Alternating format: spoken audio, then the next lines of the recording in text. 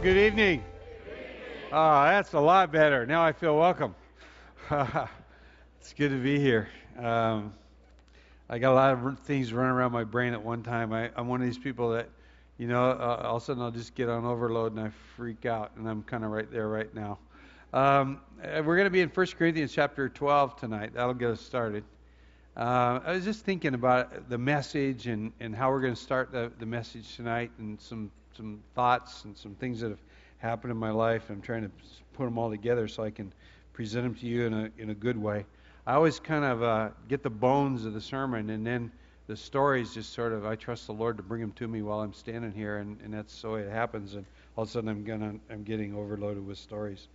I want to read you some scriptures before we get into 1 Corinthians 12, but I want you to keep your Bible open to 1 Corinthians 12. I think they'll put the scriptures on the screen behind me.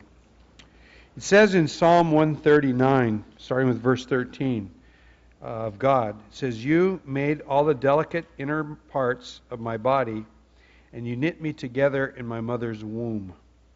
Thank you for making me so wonderfully complex. Your workmanship is marvelous. How well I know it.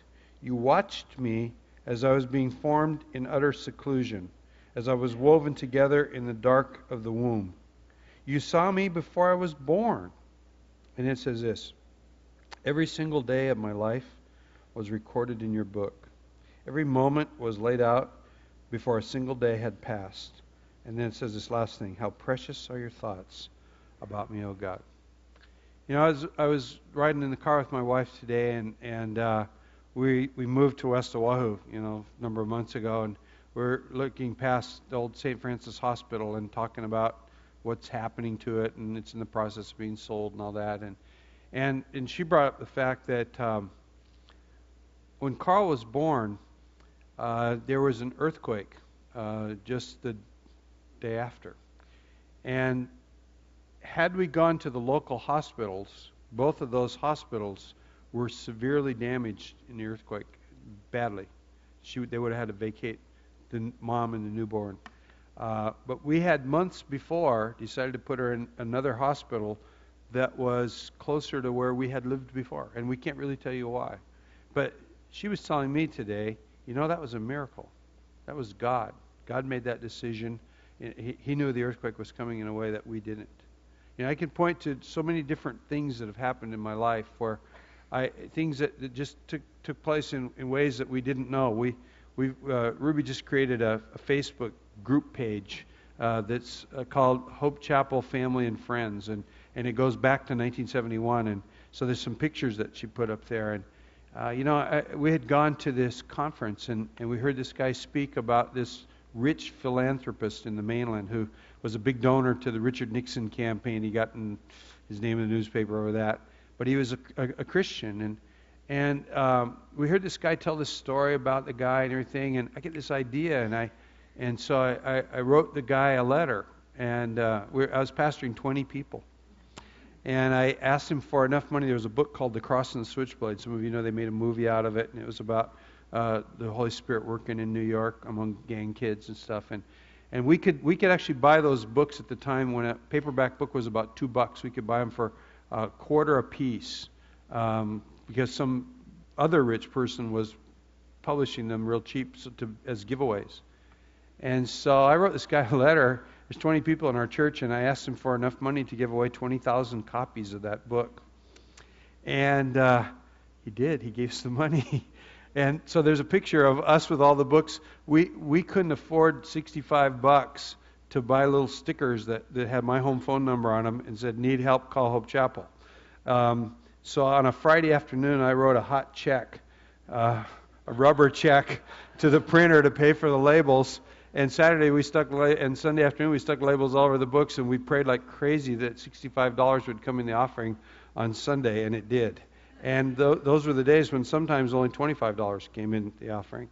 And then later on, by the way, we gave away all the books very, very quickly. By the time that the books came, there were about 100 of us in the church, and within 2 weeks, we had given away those books, and actually our numbers swelled. People started calling all the time, and one thing led to another, and then I was thinking, because again, I'm looking at her Facebook page, and And one of the guys that's one of our successful Hope Chapel pastors posted something on there, and he put a bunch of posters and a photo album or a record album cover from when this group called the Children of the Light, this band was used to play at our church. And when we were still so small that we only had like 60 people in church, I got, one day I was praying, I felt like the Lord told me I was supposed to get a hold of this band and ask them to come and play at our church. And it's like,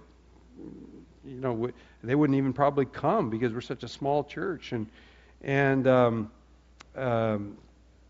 So I mentioned it to one of my friends and I asked him, do you know how to contact these guys? And he goes, well, why don't you contact them? I go, I don't know how to. He goes, they all go to your church.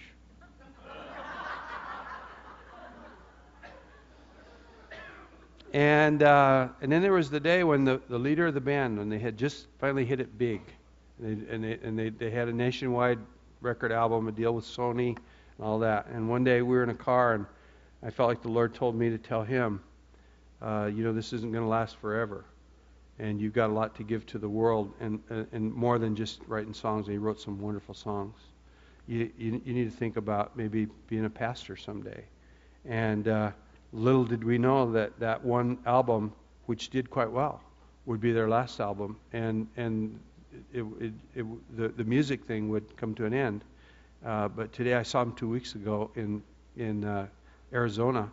They're thriving. They're doing really, really well. God's blessing them as pastors. God has a way of getting into our lives and intersecting our lives. And this scripture that I just read, the weird thing that happens when you're a pastor and you read scriptures like this is everybody sitting in the audience assumes, oh yeah, that's true of pastors.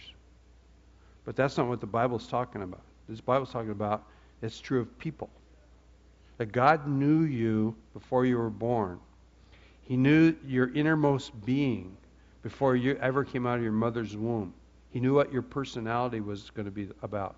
It says here that God knew every day of your life, and it was already recorded in His book. That every moment was recorded before a single day had passed. God knew you, and God cares about you. And then it says this incredible thing, how precious are your thoughts about me, O God. God has only kindness toward you.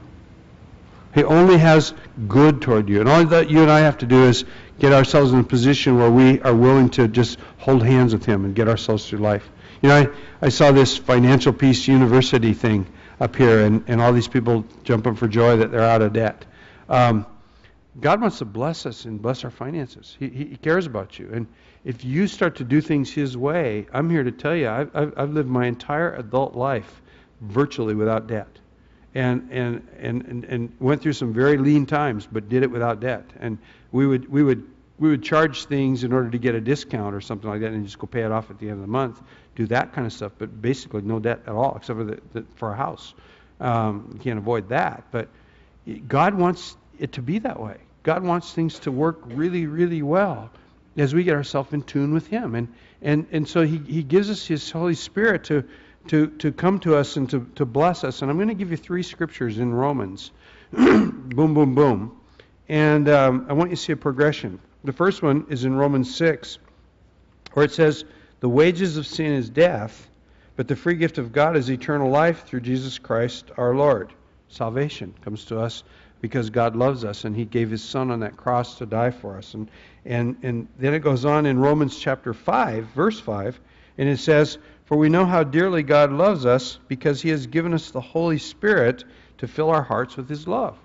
The one thing that happens when you become a believer in Jesus is that there starts to become a transformation, and one of the major parts of the transformation is that God begins to fill you with a sense of that He loves you, but also that you're supposed to love the people around you. Tom was up here talking about, that how he couldn't live without our church. Well, we need each other. And so there's this love that comes on because of the Holy Spirit, the Spirit of God living inside of you. Jesus said that the Holy Spirit would become a teacher, He would become a counselor, He would become an advocate.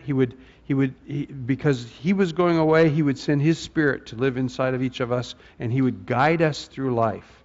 And then there's another scripture in Romans chapter 12, verse 6. It says, in His grace, and I would add through His Holy Spirit, God has given us different gifts for doing certain things well. And I could get into the Greek and explain it all to you and confuse you really good about the relationship of the word holy that's applied to Holy Spirit and what goes on here with the gifts that God gives to us. But it says that God has not only given us His Spirit to live in us. In other words, my salvation and your salvation is not a static thing. We didn't get saved to just sit around in church and sing songs until we go to heaven. We got saved to be God's agents in this world and to make the world a better place. You know, when Ruby and I were starting the church and we wrote that guy that letter and asked for those 20,000 books, what we wanted to do was to touch 20,000 lives.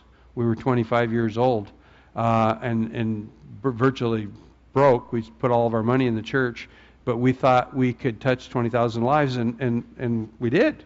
And, you know, life has gone on and changed. God wants to move through us. And so He's given us His Spirit. But then the Bible gets into this thing about what it calls spiritual gifts. And the word grace in the New Testament is, in Greek, in the language the New Testament was written in, is charis.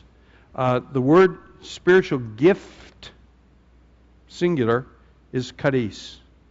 The word spiritual gifts, plural, is charismata. The mata makes the charis into plural. Okay, so the very thing that God's talking about when God sent His Son to the world so that you could be saved by grace through faith, it's that same grace that God wants to work by putting graces in your life. Spiritual gifts are graces. God wants to put graces in your life. What does that mean? Well, that means that there would be a touch of the supernatural. And that as you begin to interact with God on these impulses that He brings to you as you interact with life around you, that supernatural things will happen. I just told you some stories. I told you the story of feeling that I was supposed to get a hold of this band and ask them to come sing at our church when they were singing at big churches. They weren't singing at small churches and playing but then I found out that they were involved already because attending our church, and the next thing that I find out is I have a lifelong friendship with the leader of that band. God does these things. I sense an impulse to tell this young boy, because I was 25, he was like 19 or 20 at the time. You know, you got to really think about the long term here, and the music thing is going to die one day, and you got to be thinking about and they were right at the apex of where they were going to go, and the thing started to taper off. I had no idea. What happened is I sensed that the Lord's saying to say something. And so I go ahead by faith and kind of not like God told me to tell you, you know, I don't do that one. I just say what I feel like the Lord's telling me to say in as humble a way as I can say it. And afterwards I find out God really did tell me to say that thing, and that's how spiritual gifts work. You feel led to go pray with somebody who's hurting, and then God answers the prayer, and you find out that God actually imparted a gift through you to the other person. Am I making sense? And so as we who are awesomely made, the Bible actually says we're made in the image of God. We who were, before we were born, God knew us in our innermost being. He knew you. He knew your temperament. You know, my mother prayed. My mother was not a Christian. And she prayed before I was born that God would use my life as an adult. A weird thing to pray when you're not a Christian. When my dad finally did become a Christian and I did at the same time, my mother got so mad about it that I thought my parents were going to get a divorce for 2 months. The battle went on. It raged. And yet this woman, carrying her firstborn child in her stomach, is praying that God will use the kid when he grows up. And guess what happened? You're all here. God answered that prayer. God knows you. God knew you. God will know you. And God communicates. And He speaks to us. And now here's the weird thing about the spiritual gifts. You're not going to know you got them until you use them. Let me say that again. The weird thing about spiritual gifts is you're not going to know you got them until you use them. If somebody speaks prophetically to another person, you're never going to know that you have a gift of prophecy operating in your life until at some point something happens in somebody's life and you feel this urge to go and tell them something that could impact their life. And if you go, I'm not doing that one because that's just me making this up, you'll never know. But if you can find a way to go humbly without going, this is the voice of the Lord, and go and say, you know, what about this? Maybe you ought to think about this. And they act on it, and their life changes for the good, then you will go, hey, God used me in a prophetic manner. That's really cool. So you don't have to be somebody bigger than you are. You just have to be you, willing to be used by God and to interact with the Spirit of the Lord as He speaks to you. And as He does that, He imparts these spiritual gifts through us. Am I making sense? And our life becomes tinged with the supernatural in some really good and wonderful ways. Well, 1 Corinthians 12, read it with me. Verse 1. Now, dear brothers and sisters, regarding your question about the special abilities, I'm reading this from the New Living Translation, so it doesn't use the word gifts. If you went to the King James Bible, it would say spiritual gifts here. So, now, dear brothers and sisters, regarding your question about the spiritual gifts or the special abilities the Spirit gives us, I don't want you to misunderstand this. And Paul's, in other words, saying it's not some spooky thing. It's not some thing that's only for the elite spiritually to get a hold of. This is for everybody, and I want you to understand it. I want you to understand it well. First thing you need to understand about spiritual gifts is they are different than natural talent or learned skills. Natural talent are things that people are good at. You know, there are people that are actually very good at sports, and I ain't one of them. I taught my son how to play ping pong, and the next day he was beating me regularly. He was 8 years old.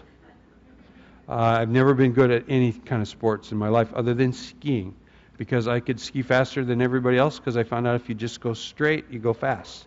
But so it's not natural abilities. You know, I'm a reader, and I'm a fast reader. But you know why I'm a fast reader? Because I went out for Little League Baseball, and out of 320 some odd kids, there were only 2 kids that didn't make any team in Little League.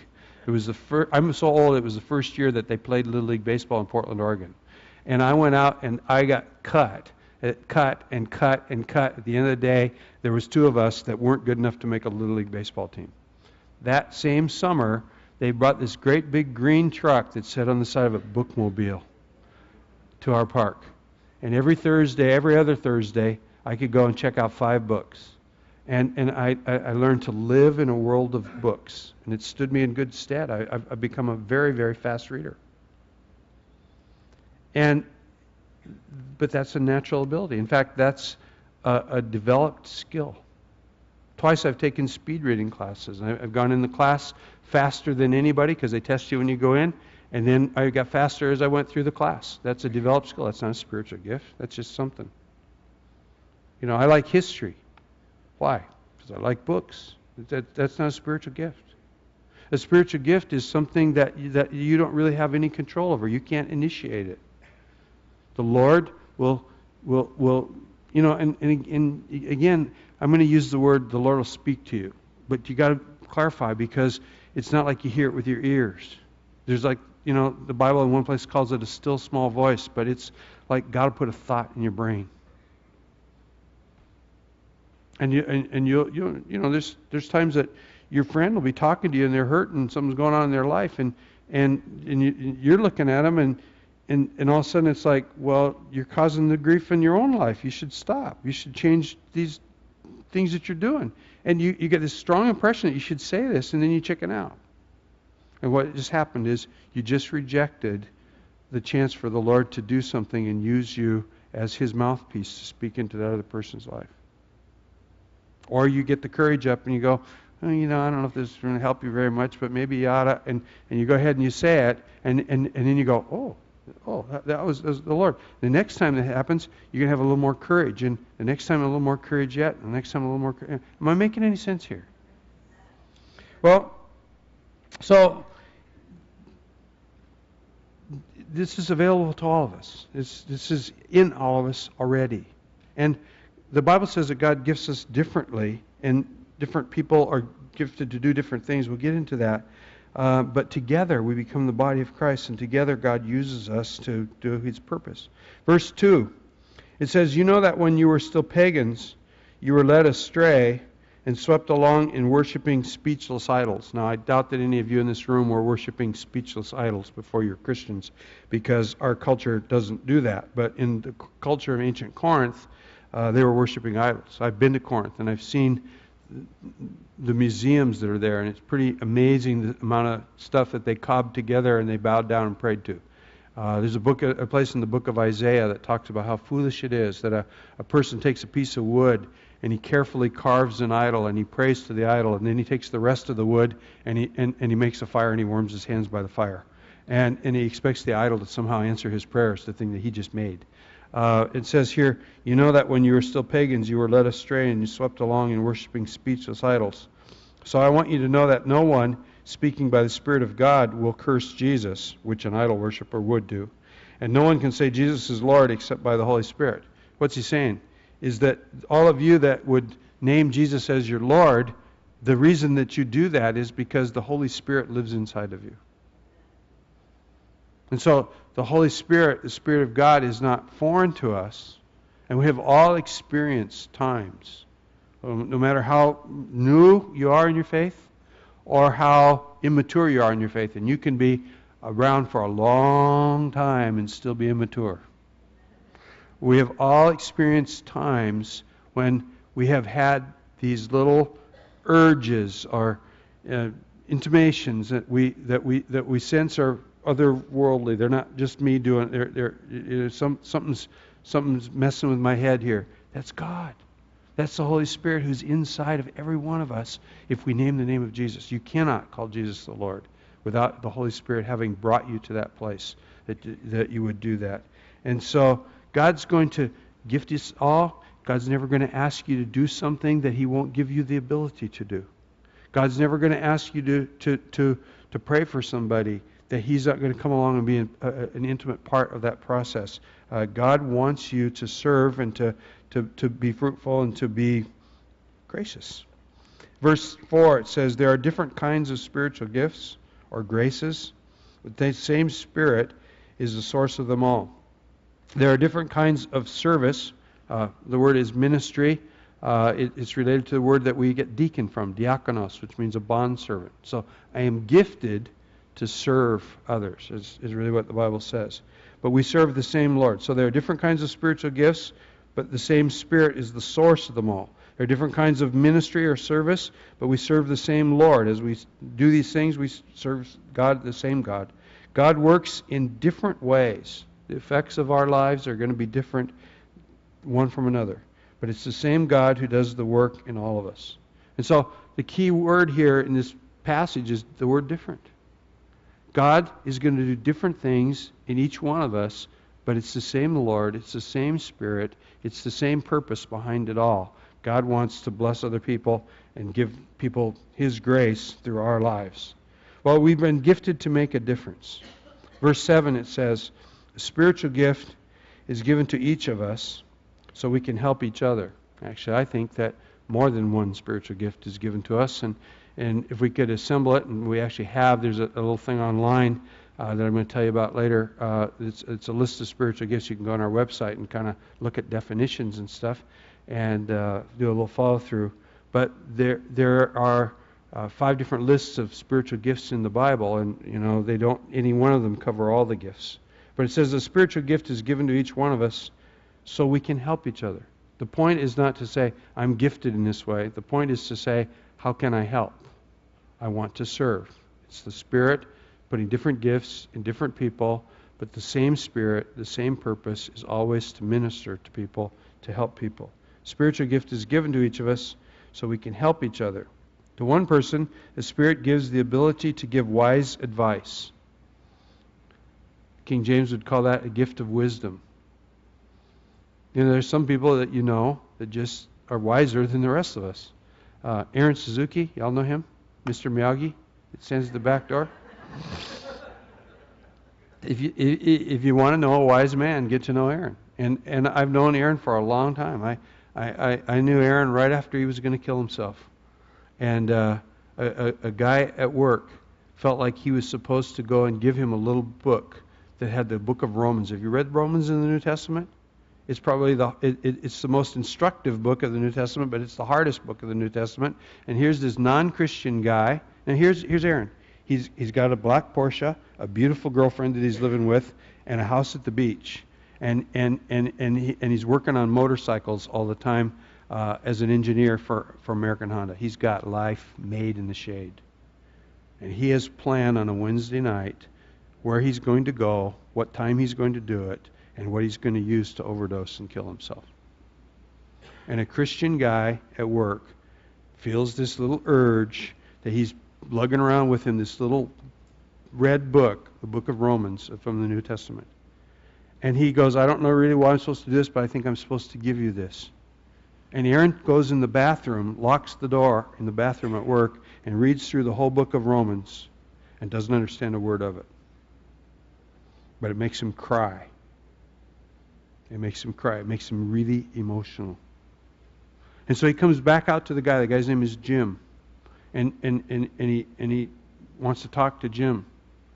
And they go out and they get in Jim's car after work, and they go get something to eat, whatever. And they're driving, and they end up pulling over to the side of the 405 freeway in Los Angeles. And Jim leads Aaron to the Lord right about the time that Aaron was going to kill himself. Now, would you say that God used Jim? Jim's just a regular guy, one of the quietest men I've ever met in my life. And what did he use him to do? Give somebody a book. But that's this way the Holy Spirit does stuff. And usually, the cool thing is, he starts out with easy stuff, but then he moves us on. And so some people, if you know Aaron, you'll find that there's a gift of wisdom in Aaron Suzuki's life. He's just a very, very wise man. It says, to another, the same Spirit gives a message of special knowledge, revelation. You just know something that nobody, you couldn't have known in any other way. I the first time this ever happened to me, I was a young pastor and very unsure of myself, very, very, very unsure of myself. And a guy who was new in our church, was real popular in our church, comes to me and he wants to talk about his marriage. He's going through all these things, and he was separated from his wife, and real outgoing guy. And if you notice, I'm not. Okay, and we're sitting there and we're talking, and he's just going on and belly aching about his wife and saying all these things and all this grief and stuff. And all of a sudden, the Lord speaks to me and says, ask him if he's involved in this particular sin. And it's like, I'm not going to do that. Give me a break here. I'm not going to do this at all. And it just won't go away. I just keep getting this urge. I'm used to saying it's God speaking to me, okay? But I didn't hear a voice. There's something urging me to ask this guy if he's involved in this particular sin. And so finally, I hem and haw, kind of on purpose, so the guy won't think I'm judging him. And I go, this feels really weird to me, but I just keep having this urge, and I'm supposed to ask you this question, and it's a really hard question for me to ask. And, well, what is it? And I go, well, it's kind of weird. and then I ask, and instantly he goes, and he starts crying. All this has been about his wife, and all of a sudden, and he's crying. And man, we had breakthrough you wouldn't imagine. It was incredible. What was that? Well, the King James Version of the Bible calls it a word of knowledge, or a gift of knowledge. That God just supernaturally dumped some knowledge in my brain. But if I didn't open my mouth and do something with it, nothing would have happened. Because I found a way to finally get the courage enough to say it, then the guy got liberated that day. He got really liberated, set free. He goes on and says, the same Spirit gives great faith to another. I know people who have got monstrous faith. Carl Moore has more faith than I have. I believe he has a gift of faith. I'll see him look at a problem, and he looks at it entirely differently than I do. And he'll engage it from a position of faith that is just foreign to me. It's just foreign. And I trust the Lord deeply. I've walked with the Lord, and I know I can trust Him. But there's something that's like raging faith. And my son has it, and I don't. It goes on and says, to someone else, the Spirit gives the gift of healing. You know, I've prayed for sick people before and had them die. I've prayed for sick people before and had God do a miracle. But there are people who consistently pray for people and miracles happen. Consistently. That would be a gift of healing. You'll never know if you have the gift if you don't pray for somebody. You only know you got the gift by trying it out. It's the only way that it works. He gives another person the power to perform miracles. You know, I have a friend who, he's passed away now, but when we were young, he told me about his father. He said, my father was a man of great faith, just incredible faith. And he told me two stories, and I knew the father, and he wasn't a likable man. He was a pastor. He was a hard man. I didn't like him very well at all. I actually almost went to work for him, in fact, and I'm really glad I didn't, because I didn't like him. It would have been hard to work for him. This guy told me the stories, and one time he said that they lived in Nebraska, and it was in the snow, and a guy's car got stuck, and a whole bunch of guys were trying to push this car to get it going, and the car rolled backwards, and it broke this guy's arm. And the guy, my friend's father, spoke to the arm and said, "Be healed." And he said, I watched. He said, I was about a 10-year-old boy. And he goes, I watched this arm that was bent right here all of a sudden be straight right here. And the guy was healed instantly. And he said then that later on, as a kid, he was playing baseball, and he broke his collarbone. And he went home, you know, they took him home to his father, and his father spoke to his collarbone and said, get healed. And my friend was just hurting and crying and freaking out. And, you know, I don't even know what I think about this. I don't know why I'm telling you this story. This isn't a very good story to fill in this sermon, because the man wasn't a real likable man. And my friend's name was Roy. And the dad looked at Roy and said, when are you going to start believing God? Like it was Roy's fault that his collarbone was still broken. And Roy said, something went off inside of me. And Roy was a man of great faith, really like an older brother to me. And all of a sudden, the collarbone was okay. Later on, Roy broke the other collarbone. And some lady from the school took him to the doctor. And the doctor's trying to do whatever they do, because they can't really set a collarbone. They tape it and they do whatever to immobilize it. And then the doctor starts feeling around on his other collarbone, and he goes, so who treated this? And well, nobody. It's ever been broken. Roy goes, oh no, it was broken. It was broken. God treated it. God treated it. I mean, that's a wild, weird story. And if I didn't know this man so well and trust him, and if I didn't know his father as well as I knew his father and dislike him, I wouldn't even believe it. But those kind of things happen. It says, to another he gives the ability to prophesy. That's to take what God's telling you to tell another person and say it to him. He gives someone else the ability to discern whether a message is from the Spirit of God or from some other spirit. The King James Bible calls this discernment of spirits. I think it's actually a little deeper than this translation says it. I think it's not just a message. I think sometimes it's a messenger.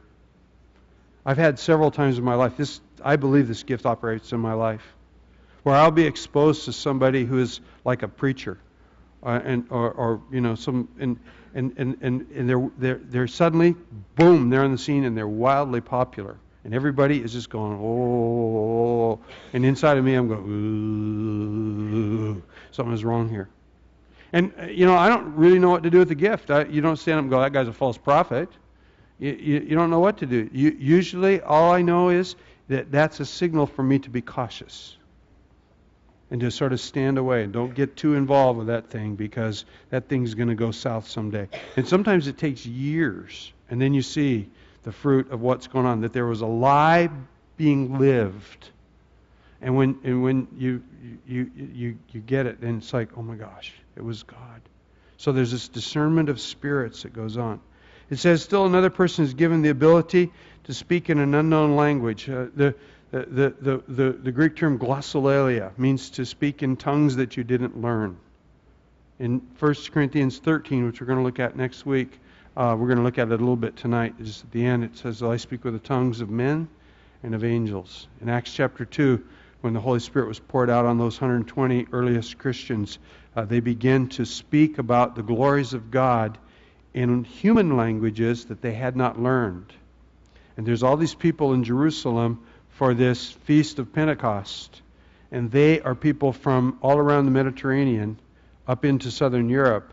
And they hear them, Jewish people living in Jerusalem, speaking in their home language, and they know they didn't learn it. And the Bible says that 3,000 people accepted the Lord that day. Christianity went from a little tiny sect of 120 people to 3,120 plus in the space of a morning, because of this thing of somebody speaking things of God in languages that they didn't know.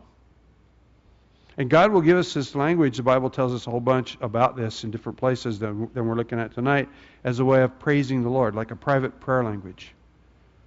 As you overflow with the Holy Spirit, this comes upon you. But then there are times where the purpose of it is to speak it out loud to somebody else, and somebody will be given, it's going to say here, the gift of interpretation. And I've been in meetings where there was a problem and somebody started speaking a language they didn't know what they're saying. Somebody else goes, I feel like the Lord's telling me what it is, and it unlocked the problem that we were going through. And so this business of speaking in other tongues. I have a friend who's a pastor who's about 10, 11 years older than me, and he told me a story once, and I've actually heard several stories like this, but this one always stands out, that he was on an airplane, and he was traveling to go someplace and speak, and he sits next to some guy that is a student of ancient Western Hemisphere languages. So Native Americans and Native South Americans, people from this continent before people came from Europe. And so my friend said, just as an experiment, I mean, this is a little weird, but just as an experiment, he spoke in tongues to the guy.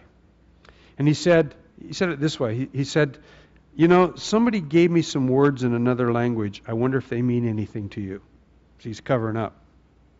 And then he just spoke in tongues, because he got this prayer language thing going. And the guy's blown away and says, you just, and he told him what he had said, and he said, you spoke to me in this ancient Peruvian dialect, and you said these words. And my friend opens up his Bible and shows him where it talks about the gift of tongues and says, this is what I did. And he led the guy to the Lord on the airplane. That's pretty cool. I mean, that's cool boarding, and it's spooky. And he goes on and says, to another is given the ability to interpret what is being said. And so the whole deal here is that God wants to work through us all, and to work through us all in supernatural ways. In verse 11 it says, it is the one and only Spirit, the Holy Spirit, who distributes all these gifts. He alone decides which gift each person should have. And then it rolls over into chapter 13. And if you know anything about the Bible, you know that the Bible didn't have chapters and verses. This was a letter written to the church in Corinth. Later on, about 4 centuries later, somebody comes along and divides the Bible up into chapters and verses. And the reason they did it was so that we could do what we just did tonight. I could tell you all, open your Bible to this place. I was in Israel last year. A bunch of us from the church went to Israel, and we saw people.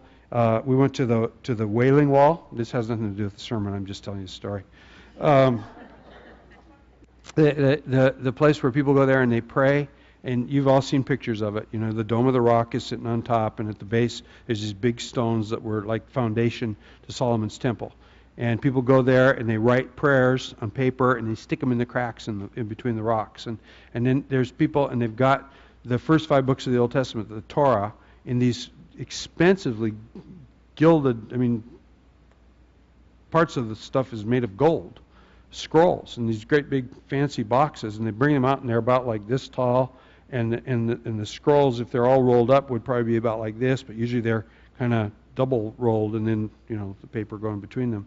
And why did I start to tell you this? Oh my gosh, why was I going to say this? Huh? Yeah, but it had a reason. Oh, I know why. It really doesn't have anything to do with the sermon at all. It has to do with chapters and verses. If we were all reading from a scroll, and we had to go find the place where it says these 3 words to all get in the same play page, we'd be here till next Tuesday. Okay? If we just had it as a book, a lot of us read books together. In our church, we get together and we've all read the same book and we want to talk about it. We go page 79, the 3rd paragraph down, the 2nd line in the 3rd paragraph says this. And so you got to find a way to get your way around the Bible. So the chapters and verses were added to the Bible. The Bible, the book of Corinthians is just a letter. And so chapter 12 and 13, there's really no break in Paul's mind as he's writing this. And so he's been talking about these spiritual gifts and how God wants to do wonderful things through us. And then he goes on and he talks about the gift of speaking in other tongues and everything. In verse 1 of chapter 13, he says, if I could speak all the languages on earth and the tongues of angels, if I could speak with the tongues of men and the tongues of angels, but didn't love others, I would only be a noisy gong or a clanging cymbal. In other words, if I had incredible abilities of the Spirit, but I didn't love other people, it'd just be a waste. If I had the gift of prophecy, and if I understood all of God's secret plans, and I possessed all of God's knowledge, and if I had such faith that I could move mountains, but I didn't love others, it would be nothing. If I gave everything that I have to the poor, everything, he says. When he says the word everything, you know what it means? Everything. He says, if I gave everything to the poor, he's speaking in the abstract. He's pushing it. If I gave everything I had away, and I even sacrificed my body, I died for somebody. And I could boast about it. But if I didn't love others, I would have gained nothing. And so, the icing on the cake here is the fact that this whole business of spiritual gifts is really about loving other people enough that you allow God to interfere with your life, and that the Holy Spirit does things through you that bless other people's lives, and that you get to where you get because you're motivated by love. Am I making sense when I say that? And so love is the answer to it all. So we're putting the scriptures up on the screen. I didn't even know that we're doing that. That's not an excuse to not bring your Bible. A whole bunch of you have your Bibles sitting there open, and I'm happy because every so often I give you something that's worth writing down in the Bible. And some of the others of you are getting lazy, and now I know why. Anyway, when the church is operating at its full God-given fullness, that's when we're going to change the world around us. That's where we're really, to the degree that we are willing to cooperate with the Holy Spirit, to learn the things of the Spirit, to step out in faith and test what God's trying to do in our lives. To that degree, we're going to change Windward, Oahu, this whole state of Hawaii, and the world. It's going to make a difference. We just come through Vision May, and they have kind of tightened up the statement of purpose for our church. In light of what I just preached to you, listen to these words. It says, Hope Chapel, giving people the best life possible by connecting them to God and His family and equipping them to be involved with what He's doing in the world. Giving people the best life possible by connecting people to God his family, and then giftings, equipping people to serve others, make a difference in the world, to change the world that we live in. It all comes together. It all makes sense. It's all good. Let's pray together. And as we pray tonight, I want to do something a little different. I want you to all pray out loud what I pray. I'll say a phrase and then you say it. And if I say something that you can't say, don't lie to God. So don't say it. But otherwise, say out loud what I say. Dear God, thank you for the thoughts that are in my mind at this moment. I pray that you will help me to adopt them so that they make a difference in the way I live my life. I pray that you will show me spiritual gifts that you have invested in me. And I pray that you will give me the courage to step out and step into giftedness. I pray that all of us will work together as one family, as one body, and we will make this world a different place.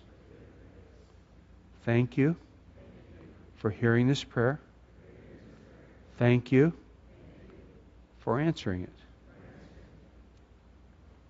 And keep your eyes closed for a minute longer. We're going to pray another prayer. And this won't be for everybody. This will be just for a few people to pray, and I don't want you to pray it out loud. I'll pray out loud. You just kind of do what everybody else just did, but do it in your head. If you're a person that knows that Jesus is not the Lord of your life, that you really aren't connected to God, but you would like to be, that you would like God to forgive you for everything stupid you ever did, and you'd like Him to keep on forgiving you, and you'd like Him to hold your hand and get you through life and make it work, then you would want to pray this prayer. We're going to pray in about 30 seconds. If you want to pray with me and invite the Lord in your life, I want you to tell me that we're praying together. And the way I want you to tell me is I want you to raise your hands when I count 3. 1, 2, 3.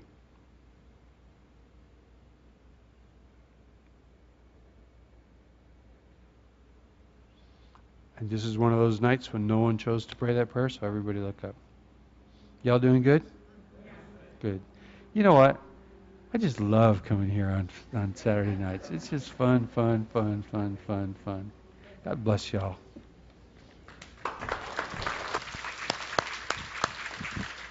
Thanks, Pastor Ralph. Good word, huh?